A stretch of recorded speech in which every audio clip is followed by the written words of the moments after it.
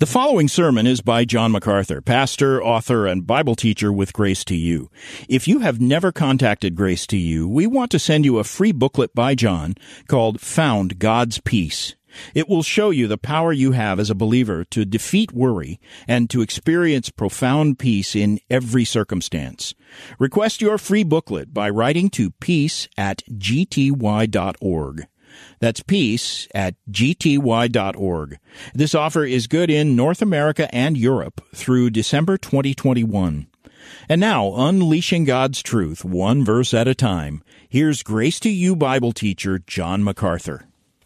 I have been trying to address the issues as we have gone through them over the last almost year and a half now, and try to help you to be able to respond to the dramatic changes that are going on in the world around us and to understand them from a biblical perspective. This has been, by most measures, a very difficult and trying year. But in reality, this has probably been the most exciting and joyful year of ministry I've ever known. I feel like Moses, 40 years in Egypt, 40 years in the wilderness, and now I'm 80 and I'm just getting started. This has been I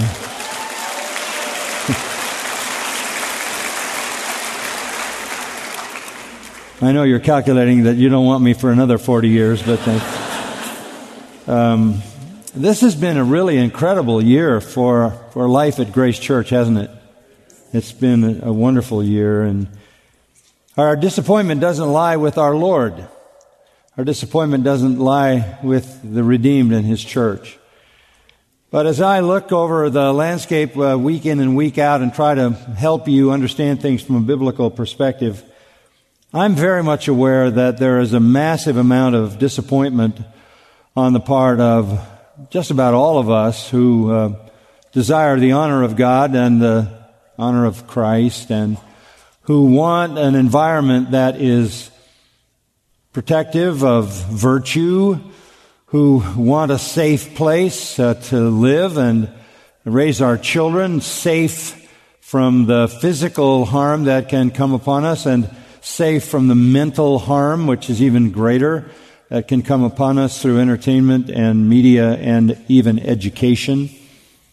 I get it. I know the level of disappointment, and I know if you follow the news, which is all bad all the time and never good, it can drive your disappointment up to a very high level. And I think this is partly because we don't understand what we should be expecting. I think disappointment is related to the fact that you're expecting too much. And I want to help you to understand that and to see that in a biblical way. You're less likely to be disappointed if you expect nothing. And in a real, true sense, from the world, you should expect nothing. Nothing that is going to assist, enable, aid, enhance, and enrich the kingdom of God. They're not an ally. They're the enemy. So I want you to open your Bible to 1 John chapter 2. And I want to read to you from verses 12 through 17. I've entitled this, The Love God Hates. So let's follow along, starting in 1 John 2:12. I'm writing to you, little children, because your sins have been forgiven you for His name's sake. I'm writing to you, fathers, because you have known Him who has been from the beginning. I'm writing to you, young men, because you have overcome the evil one. I have written to you, children, because you know the Father. I have written to you, fathers, because you know Him who has been from the beginning. I have written to you, young men, because you are strong and the word of God abides in you, and you have overcome the evil one. Do not love the world, nor the things in the world. If anyone loves the world, the love of the Father is not in him.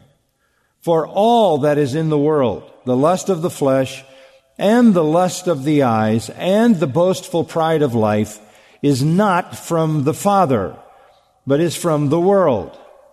The world is passing away, and also its lusts. But the one who does the will of God lives forever. Notice verse 15. Do not love the world. Now I understand that God is a God of love. Over in 1 John chapter 4, verse 7, we're told to love one another, for love is from God, and everyone who loves is born of God and knows God. And verse 8 says, the one who doesn't love doesn't know God, for God is love. I understand that. It's repeated in verse 11 of chapter 4.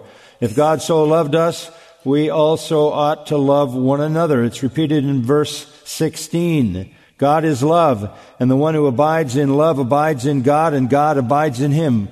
We get that. We understand that. God is a God of love, and we are also to be people who are defined by love. The love of God, the love of the believers, is a theme throughout Scripture that we're very familiar with. If you go into the Old Testament, you will also find that God is a God who hates as well as loves. Psalm 97:10 says, hate evil, you who love the Lord. That sets the standard. If you love the Lord, there are things you must hate, right? I mean, love defines an attitude toward one that is unique, and anything that is in opposition to that is to be hated by the very nature of love. Psalm 119:104. From your precepts, the psalmist says, I get understanding, therefore I hate every evil way. Psalm 119:113. I hate those who are double-minded, but I love your law. Psalm 119:128. I esteem all your precepts, but I hate every false way. And then again in that same psalm, verse 163, I hate and despise lies, falsehood. I love your law. The absolute love of God demands an absolute hate of the things that God cannot love. God does hate. In fact, in Proverbs, a couple of weeks ago, we mentioned this, and I'll just pick it up again for a moment. Chapter 6 of Proverbs and verse 16. Listen to these words. There are 6 things which the Lord hates, which the Lord hates. And it begins with a proud look, and then a lying tongue, and hands that shed innocent blood, and a heart that devises wicked plans, and feet that run rapidly to evil, and a false witness who utters lies, and one who spreads strife among brothers. There are plenty of things that God hates. Malachi 2:16 says God hates divorce. Isaiah 61:8 says God hates wickedness, just categorically. Same thing in Hosea 9:15. In Jeremiah 44, verses 3 and 4, God hates idolatry, the worship of anything or anyone other than himself. Amos 5:21, God says, I hate hypocrisy. Revelation 2, God hates false religion. God is a God of love, which necessitates that he hates anything that is in contradistinction to those things he loves. The more you love God, the more you hate those things that dishonor him. The more you love God, the more you hate those things that oppose him. The more you love God, the more you hate those things that blaspheme his name. We are called to love, but we are also called not to love. Go back to verse 15 of 1 John 2. Do not love the world, nor the things that are in the world. This is the love God hates that John wants us to understand. Yes, we are to be defined by loving God. Go back to chapter 2, verse 5. Whoever keeps His word, that's obedience. In Him the love of God has truly been perfected. By this we know that we're in Him. So we are to love God. Verse 10, we are to love one another. The one who loves his brother abides in the light. Yes, we are to love God. Yes, we are to love each other. But there is also a negative. We are not to love the world. That is not where our affections should lie. If you go over to 1 John chapter 4 and verse 4, you are from God, little children, and have overcome them, because greater is He who is in you than he who is in the world. Which is to say, there's a person in you, and there's a different person in the world, and we know who these persons are. In you is the Holy Spirit, in the world is Satan. Those who are from the world speak as from the world, and the world listens to them. We are from God. He who knows God listens to us. He who is not from God does not listen to us. By this we know the spirit of truth and the spirit of error. The spirit of truth is the Holy Spirit. The spirit of error, Satan and all his minions. So there is a clear distinction in the kingdoms. We talked about this months ago. The kingdom of darkness and the kingdom of light share no common ground.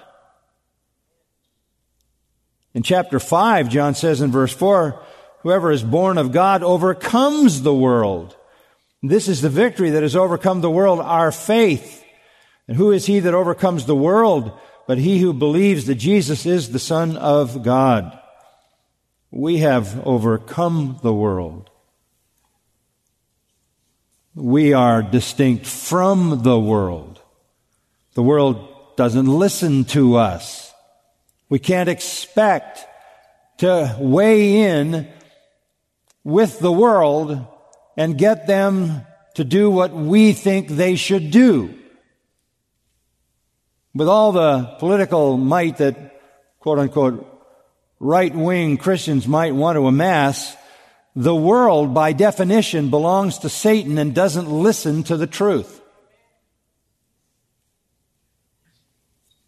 We're not of the world. We have been delivered from the world, from the kingdom of darkness into the kingdom of God's dear Son. All of that to say, we should expect nothing from the world. If it grants us, occasionally or even for a time in history, some measure of respect, if it has some measure of regard for the Word of God or for what we call Christian morality, that is an anomaly. That is not to be expected. Eventually, the world is going to act like the world. It's going to be manifestly what it is. So we go back to the command at the beginning of verse 15, do not love the world, nor the things in the world. Now I want to give you several reasons why we are commanded not to love the world. Number one, because of what it is. Because of what it is. It is the world. Now the world could mean several things. Cosmos is the term. It could refer to the physical world. Acts 17:24, we know, says God made the world, the cosmos, and everything in it. And we are to see that creation and give Him glory, right? So it's not that world that we're to hate. That world is a common grace. That is a gift of God.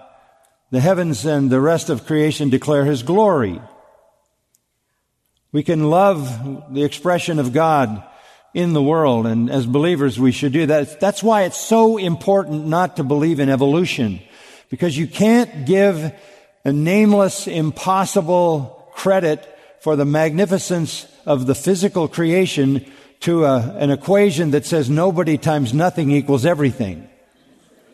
That's insanity. The physical world should be appreciated, and it should be given a measure of affection because it is testimony to the grandeur and the glory and the majesty of God. We can love His creation. We can love the human world. In fact, God even loves the human world. God so loved the world that He gave His only begotten Son. In chapter 2 of 1 John and verse 2, we have an advocate, verse 1, Jesus Christ the righteous, who's the propitiation or the satisfaction for our sins, not for us only, but also for those of the whole world. God so loved the world that He gave His Son. So the world that we are permitted to love and should love is the created world, and we should give God the glory for the magnificence of His creation. Nothing irritates me more than to hear somebody talk about Mother Nature. There is no Mother Nature. God deserves all the glory and all the credit. And if you want to know how the whole universe was created, read the first 2 chapters of Genesis, and that's it. And there was only one eyewitness, and that was God, and that's the only account we have. You say, well, what about science? Science has nothing to say about creation. Absolutely nothing. Because it wasn't a scientific event explainable by continuously operating, functioning rules. It was a miracle. It was a miracle beyond all other miracles, because out of nothing He created an entire universe. What kind of miracle is that? You can't explain it by science. That's ridiculous. But you can give God glory for His creation. And when you acknowledge God as the Creator, then you have to acknowledge God as the lawgiver, because part of that creation is the sense of what is right and wrong. That's why men run from God as a creator, not because they don't like the idea that a God created, but they don't like the idea that that God is their judge.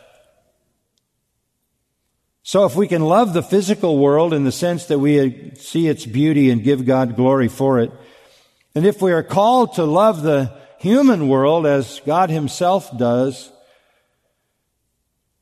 and went to the degree that He actually sent His Son into the world, John 1:10, He was in the world was made by Him, the world knew Him not. He came into the world He loved. We are to follow that pattern. He came because He loved, and we are to love that world of humanity as well. So what is the world we're supposed to hate? It isn't the created world, it isn't the human world, it is the spiritual system of evil that operates in the physical realm. It is the system of evil that is opposed to God. That is a world in itself. And we use the term world that way, even in English. We could talk about, I could say the world and you might think I meant the planet. I could say the world and you might think I meant the population. Or I could say the world and you might think I mean the world of sports, or the world of economics, or the world of education. It simply means a system, a cosmos, as opposed to a chaos. A chaos is disorder, a cosmos is order, some kind of ordered system. There's a physical system, there's a human system, and there is a sinful, satanically dominated evil system. Listen to the words of our Lord in John 15:18. If the world hates you, you know that it has hated me before it hated you. If you were of the world would love its own. But because you're not of the world, but I chose you out of the world, because of this the world hates you. Understand that. You're starting off with the wrong assumption if you think that you can get the world to love you or to admire your suggestions for how they ought to operate. In Jesus' high priestly prayer in John 17, verse 14, He said, I have given them your word, speaking of the apostles, and the world has hated them because they're not of the world, even as I'm not of the world. So what John is saying to us is you can't love the world because of what it is. It is a system of evil, completely in opposition to everything that God desires. We use the word world in that way. So does John. John says in chapter 5 of 1 John, verse 19, really a comprehensive, amazing statement. We know that we are of God, and that the whole world literally lies in the evil one. Who is running the world, the system? The evil one.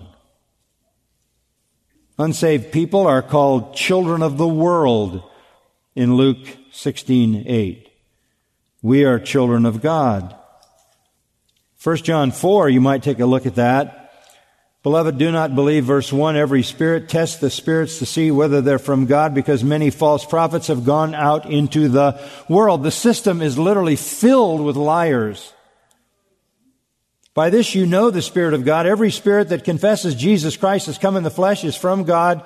Every spirit that doesn't confess Jesus is not from God. This is the spirit of the Antichrist, of which you have heard that it is coming, and now it is already in the world. You are from God, little children, and have overcome them, because greater is He who is in you than he who is in the world. This is a clear and significant distinction. Jesus, in John 12:31, called Satan the prince of this world. Satan involves the whole human race of unregenerate people in his evil system. Listen to Ephesians 2:2. Before you were saved, you were operating, verse 2, according to the prince of the power of the air, the spirit now working in the sons of disobedience. You were living in the lusts of your flesh, indulging the desires of the flesh and the mind, and were by nature children of wrath, even as the rest. When you understand what the world system is, it should lower your expectations of them doing anything that would please the Church of Jesus Christ. Why would we expect it? The world is not our home. Philippians 3:20, our citizenship is where? In heaven. The spirit of Antichrist, 1 John 4:3, already in the world. The world, chapter 4, verse 1, is loaded with liars and false prophets. And the world can't relate to us because we're the children of God. The world and the people of God are two completely incompatible realities. 1 John 3:13, John sort of sums it up. Don't be surprised, brethren, if the world hates you. So where am I going with this? What is beginning to happen to us is what we should be expecting. It's what we should be expecting. The world will not listen to the truth. It listens to liars. They're of the world. Therefore they speak of the world, and the world listens to them. We are of God. We have overcome the world, and in that sense, we live in a different domain, a different kingdom. Our citizenship is in heaven. The very nature of the world sets it in violent opposition to the kingdom of God. The world is hostile to God. Just mark it. It is hostile by nature to God, the true God. It is hostile to Christ. It is hostile to godliness. That's why Jesus in that statement in John 17:9 said, the world is so defined and so deeply steeped in its own identity that he said, I pray not for the world. What a statement. I pray not for the world. Jesus gave himself for our sins that he might deliver us from this present world. Peter talks about the inherent pollution of the world. So the world, that is the society, how people think and function, the complex of their ideologies, their viewpoints, and their behaviors, is hostile to God, hostile to Christ, hostile to the gospel, hostile to the truth, hostile to godliness. It is dominated, as John says, if you look at verse 16, by the lust of the flesh, the lust of the eyes, the boastful pride of life. It is dominated by carnal ambition. It is dominated by pride. It is dominated by greed. It is dominated by self-pleasure, evil desire. Its opinions are wrong. Its aims are selfish. Its pleasures are sinful. Its influence is demoralizing. Its politics are corrupt. Its honors are empty. Its smiles are fake. And its love is fickle. This system of rebellion against God is run by Satan and set up on earth as the very antithesis to the kingdom and the church of Jesus Christ. So, Christian, do not love the world. Now, what does the word love mean? Well, it's identifying love at the highest level. The Greek verb agapao means the ascendant kind of love, the highest kind of love. To love the world is to give the world affections that it's not worthy to receive. It is to let the world possess and govern your soul, or govern your expectations, or determine the pursuits of your life. This can't be true of a Christian. We do not, we cannot, we must not assume that there's any redeeming virtue in loving the world in regard to its system. System of the world is well defined, and I go to this text a lot in 2 Corinthians chapter 10, where I think this is a very clear definition. Verse 5 of 2 Corinthians 10, as we go out with the truth, we are destroying speculations. That's ideas, logismos, ideas, thoughts, philosophies, psychologies, theories, religions, any set of ideologies. And every lofty thing raised up against the knowledge of God, and we're taking every thought captive to the obedience of Christ. So what is ministry? It is going into all the lies, all of the fabrications, all of the deceptions that basically make up the world system organized by Satan, and bringing the truth to bear so that we can liberate people and bring every thought captive to Christ.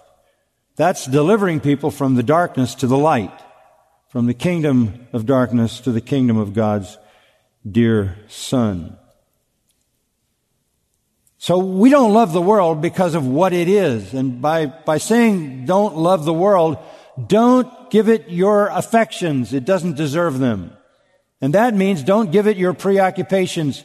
Don't expect anything more than what you would know the world would deliver, and that would be it would deliver what its leader wants. And who is its leader? Satan. So why would you expect anything less? I will confess to you that Satan is subtle, and Satan doesn't want everybody to understand his strategies totally, so there can be a modicum of him covering the real dastardly wickedness with some measure of civil behavior. But underlying everything is Satan and blasphemy. So we don't love the world because of what it is. Secondly, we don't love the world because of who we are. Let's go back to verse 12 of who we are. I'm writing to you, little children, because your sins have been forgiven you for His name's sake. I'm writing to you, fathers, because you know Him who has been from the beginning. I'm writing to you, young men, because you've overcome the evil one. I have written to you, children, because you know the Father. I have written to you, fathers, because you know Him who's been from the beginning. I have written to you, young men, because you're strong and the Word of God abides in you and you've overcome the evil one. We don't love the world because of what the world is and because of who we are. We have overcome the world. We already read that. And now he says, in overcoming the world, we have overcome the evil one.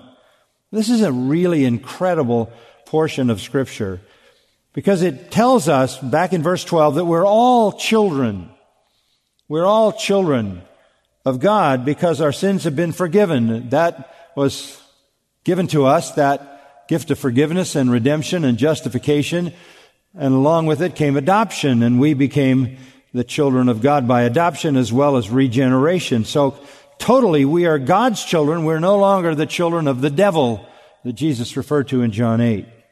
Now, as God's children, we fall into three categories. Notice them there. There are fathers, there are young men, and there are little children. So in verse 13, he talks about fathers at the end of the verse, and then he talks about children just before that, and he refers to young men. In verse 14, he talks about fathers and young men. Let me sum it up this way. It's pretty simple. As Christians, we are all children of God. Some of us are infants, and that is the point that he's making at the end of verse 13. I have written to you, children, because you know the Father. That's spiritual dada. Some of us are brand new believers, and we just know the Father. We don't know much other than the Father. You know you've been regenerated, you've been born again, God is your Father, Christ is your Savior and Redeemer. You don't know much more than that. You have a lot of vulnerability. Why? Because children tend to be tossed to and fro and carried about by what? Every wind of doctrine, because you don't have the strength to protect yourself. You don't have the discernment, so it's easy for children to get sucked off into some false form of Christianity or some weak form of Christianity, and there are these large places called mega churches where you have many cases very, very weak children who have come to Christ and who are in the family of God but lack discernment, and so they are drawn out by every wind of doctrine that blows by, and they're like a child crawling on the floor that sticks anything and everything into its mouth. You want to get out of that stage as fast as you possibly can, and that's why you're here.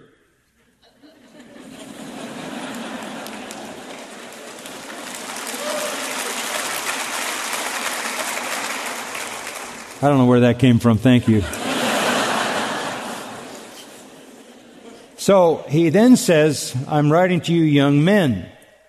When you become a spiritual young man, in verse 13 it says, you've overcome the evil one. You mean as a believer, I can reach a place where I have overcome the evil one? Yes. What does that mean? It doesn't mean you're never going to sin, because sin comes from your fallen nature. But what it means is you reach a place where you're no longer deceived by false doctrine. That's what he says in verse 14. Young men are strong because the Word of God abides in you. Okay? As you go from being an infant, sticking everything in your mouth, led to and fro by every wind of doctrine, to being a spiritual young man, it means you now understand the truth and you can defend yourself against Satan's lies. You're not going to all of a sudden walk out into a cult because you're strong in the Word and you've overcome the evil one, in the sense that the evil one operates as a liar, right? And a deceiver. And all of his agents are liars and deceivers, Paul says.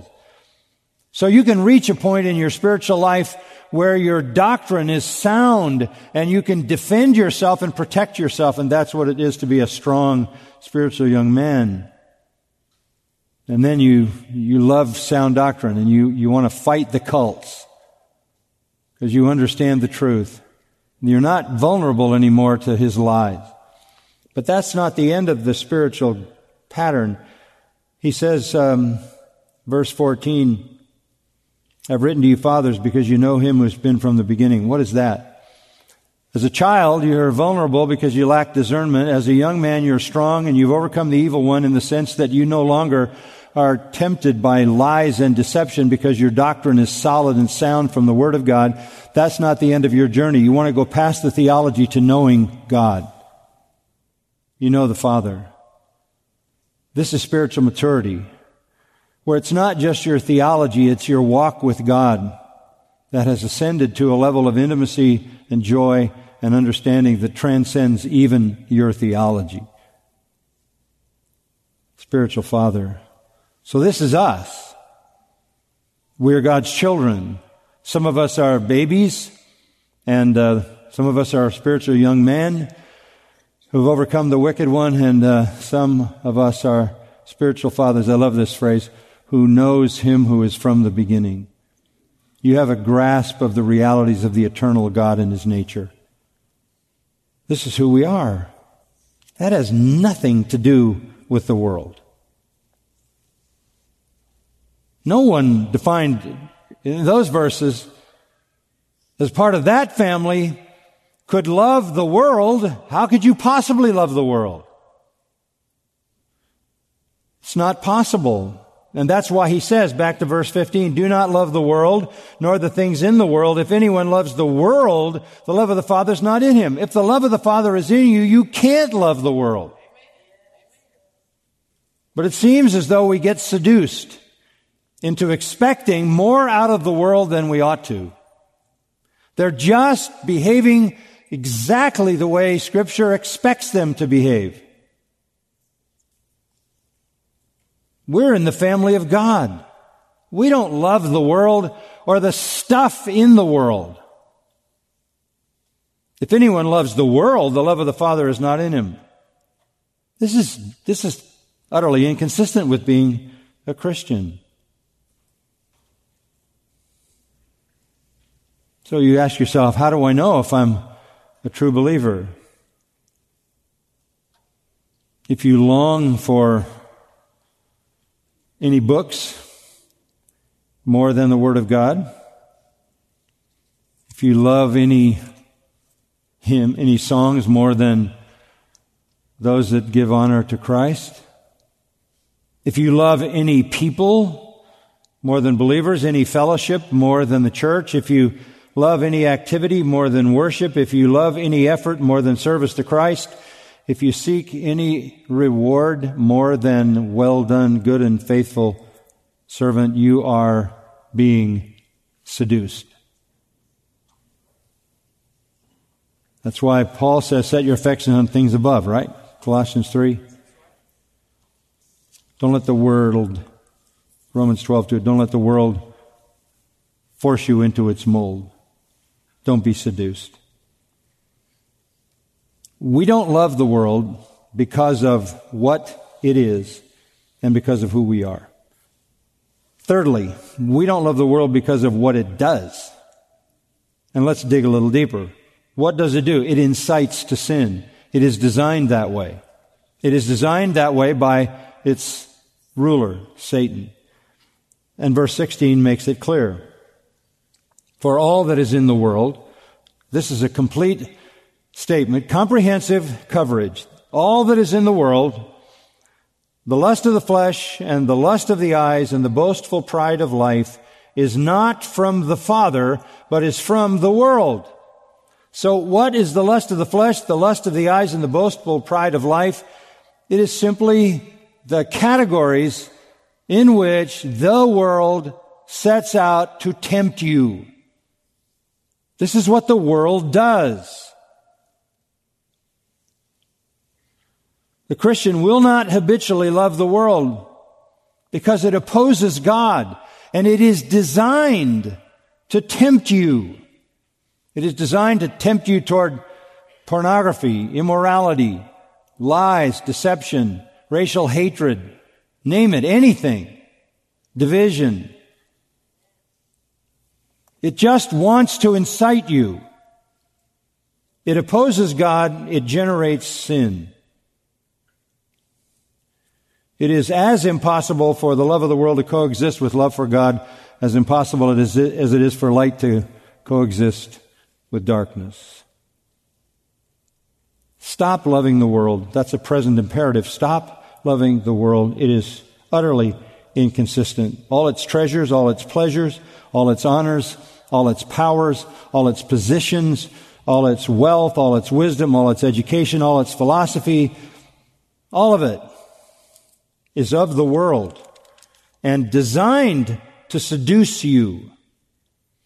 Chapter 3 of 1 John, verse 17, whoever has this world's goods and sees a brother in need and closes his heart against him, how does the love of God abide in him? Just to mention that this world has its goods.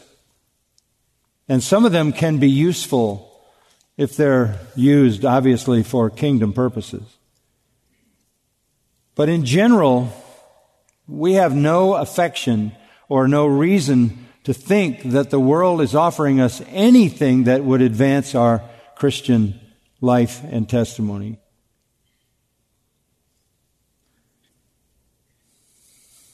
If you love the world, the love of the Father is not in you. All the world does is incite sin.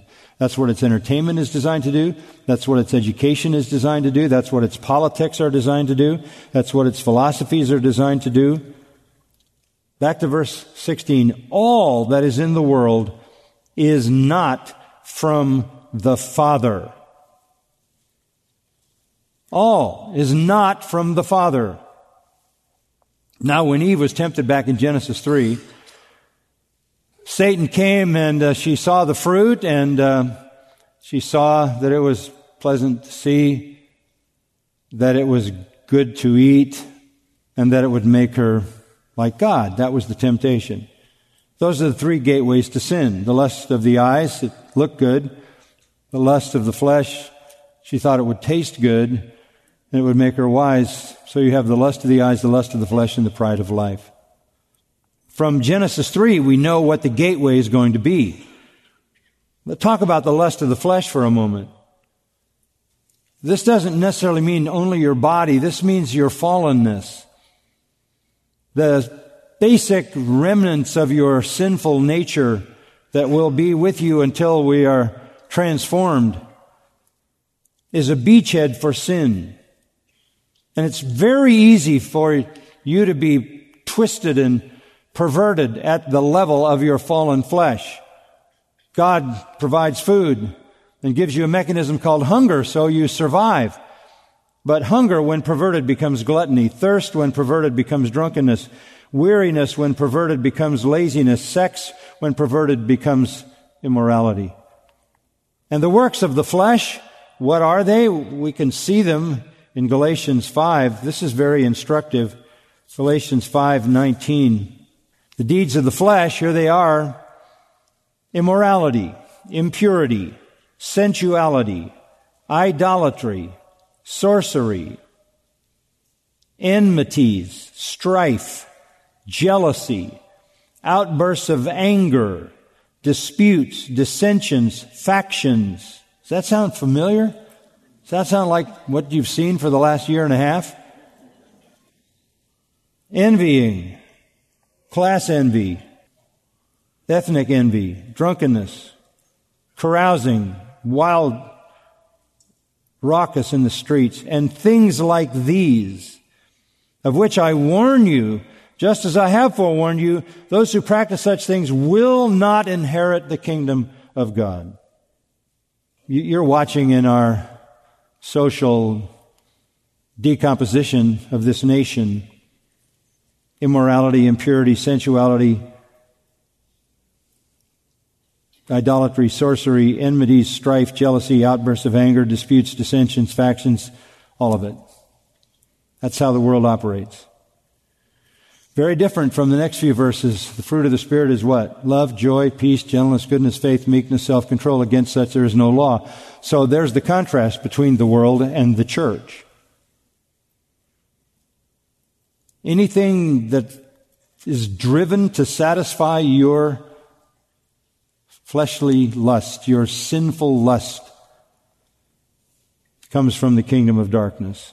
You can't love the world when that is what it does. Secondly, the lust of the eyes. I see it, I want it. If this is not the most severe case of I see it, I want it in human history, you not only can see it and want it, you can have it delivered in 24 hours. We are bewitched. Lot's wife saw it and wanted it and was turned to a pillar of salt. Achan saw it and wanted it and was stoned to death. Samson saw it and wanted it, lost his life. David saw it and wanted it. Disastrous immorality.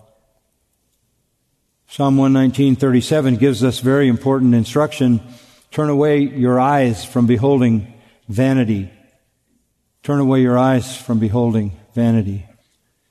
The world is designed, and all its mechanisms are designed to allure you through the impulses of your flesh and through your eyes. I remember when I was a kid, a line that stuck in my mind for some reason. Some guy was selling a car on television. He said, "Feast your eyes on that little beauty." I don't think a car salesman would say that anymore. It's a little archaic.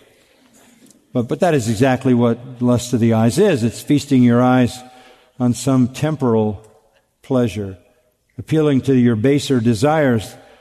The lust of the eyes may be a little bit more acceptable and a little bit more sophisticated than the lust of the flesh. But you can be seduced by what you see, and what you see can soon go from being the lust of your eyes to being the lust of your flesh. Thirdly, the pride of life, boastful pride, alazania. This is the one who is pretentious. This is the egotism that is so much a part of our culture from decades and decades of the self-esteem occult, and then educators telling kids they can be anything they want to be. I want to tell you something, you can't. If you're slow, you'll die slow. If you're dumb, you'll die dumb. If you can't do math, you'll die without being able to do math. You cannot do anything that you want to do. I'm sorry to tell you that. I know that is a terrible disappointment.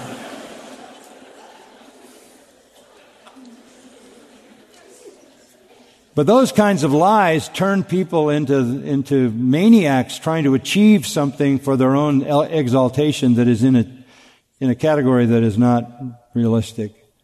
The pride of life, it touches every area of life. You want to have a life that's on display. You want to show off your life. Does the internet feed that? Does social media feed that? Pride destroys everything because it debases everyone else. It destroys all relationships.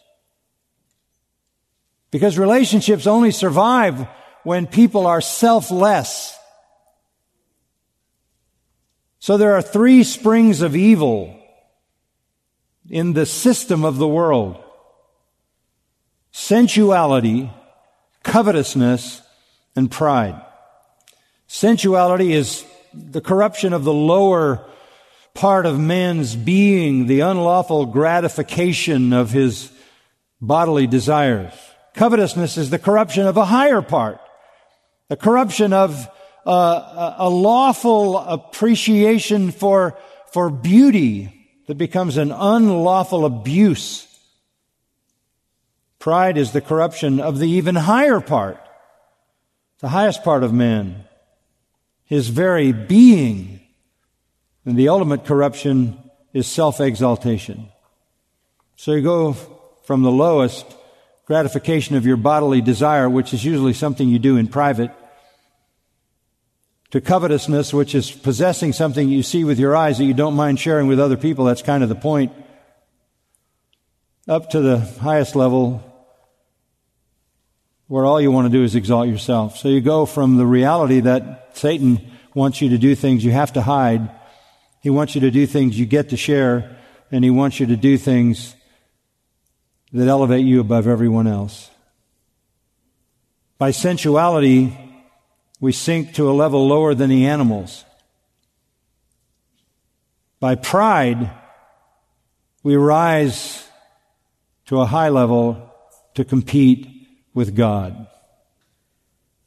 That's how the devil fell. He was lifted up with pride. Listen, this is what the world does. This is what it does. So we don't love the world because of what it is. It is Satan's kingdom. Because of who we are God's family. Because of what it does, it seduces us to sin. And one final point. We don't love the world because of where it is going. Verse 17. Some of you are saying, I can't wait till the next election. I got news for you. It's not going to be any different. It's still the world. So here's what you ought to be looking for. The world is passing away. And when it goes, its lusts go also. Don't hook your wagon to that. That is a losing strategy. That's a losing strategy. Why waste your energy when the world is passing away? Paragate. It is disintegrating. It is falling apart. It is in the process of dissolution because it's rotten top to bottom, side to side, front to back. It will self-destruct because the death principle is fully operative at every possible point. It carries about within it its own destruction. And then you add to it the destruction that God will bring. 2 Thessalonians chapter 2 describes that destruction. There will come a time when the Lord comes and He will smash, of course, the Antichrist with the breath of His mouth. Chapter 2, verse 8, by the appearance of His coming. The one whose coming was in accord with the activity of Satan, the power and signs and false wonders and all the deception of wickedness for those who perish because they didn't receive the love of the truth so as to be saved. For this reason, God will send on them a deluding influence so they will believe what is false. Sound familiar? In order that they all may be judged who didn't believe the truth but took pleasure in wickedness. The Lord is coming.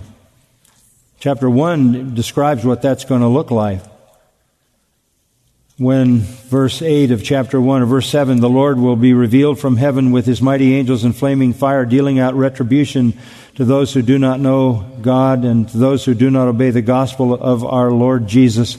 These will pay the penalty of eternal destruction away from the presence of the Lord and the glory of His power when He comes to be glorified in His saints on that day and to be marveled at among all who have believed. And we're waiting for Him to come. And this world is in the process of disintegration. Peter gives us even more detail. 2 Peter chapter 3. Verse 10, the day of the Lord will come like a thief in which the heavens will pass away with a roar. The elements will be destroyed with intense heat. The earth and its works will be burned up. Not only will the system be judged because people don't believe, as Paul said to the Thessalonians, but the creation itself is going to go out of existence. It's going to go out of... What you have in 2 Peter 3:10 is an implosion. You have an uncreation. You have literally an atomic event by the power of God that ends with the universe going completely out of existence. You say, well, what then? Verse 13, a new heaven and a new earth in which righteousness dwells. So John says, the world is passing away. You're not. Verse 17, the one who does the will of God lives what? Forever. Don't expect anything from the world. You won't be disappointed. 1 Corinthians 7:31, Paul said this, the schema, the scheme, the system of this world is passing away. But he that does the will of God abides forever. So, we don't love the world because of what it is, because of who we are, because of what it does, and because of where it's going. But we love the kingdom, right? And we love the King, and we love each other. Our passion has to be that while we don't love the system, like God, we love the people, right? And they are the ones who need to hear the gospel. Father, we thank you for your word, which opens up to us the truth on every pertinent issue. Thank you for unfolding in such clear, direct, unmistakable terms the distinction between the children of God and the children of the devil, between the kingdom of light and the kingdom of darkness, between those who are headed for eternal destruction and those who are headed for eternal bliss, between the world and the church. The world is a preview of hell. The church is a preview of heaven. Help us, Lord, to invest all that we have in the church, to seek righteousness and virtue and godliness and obedience, and show compassion to those who are in the perishing system. Give us the strength to fight its seductions. May we grow strong in the Word so that we can overcome the evil one. Give us that kind of victory that will allow us to live lives that make the gospel attractive, that put Christ's glory and power on display. Thank you for these precious people, for their faithfulness. Thank you, Lord, for the work you're doing in their lives, miracle upon miracle, thousands and thousands of miracles of regeneration and sanctification going on right before us even this morning.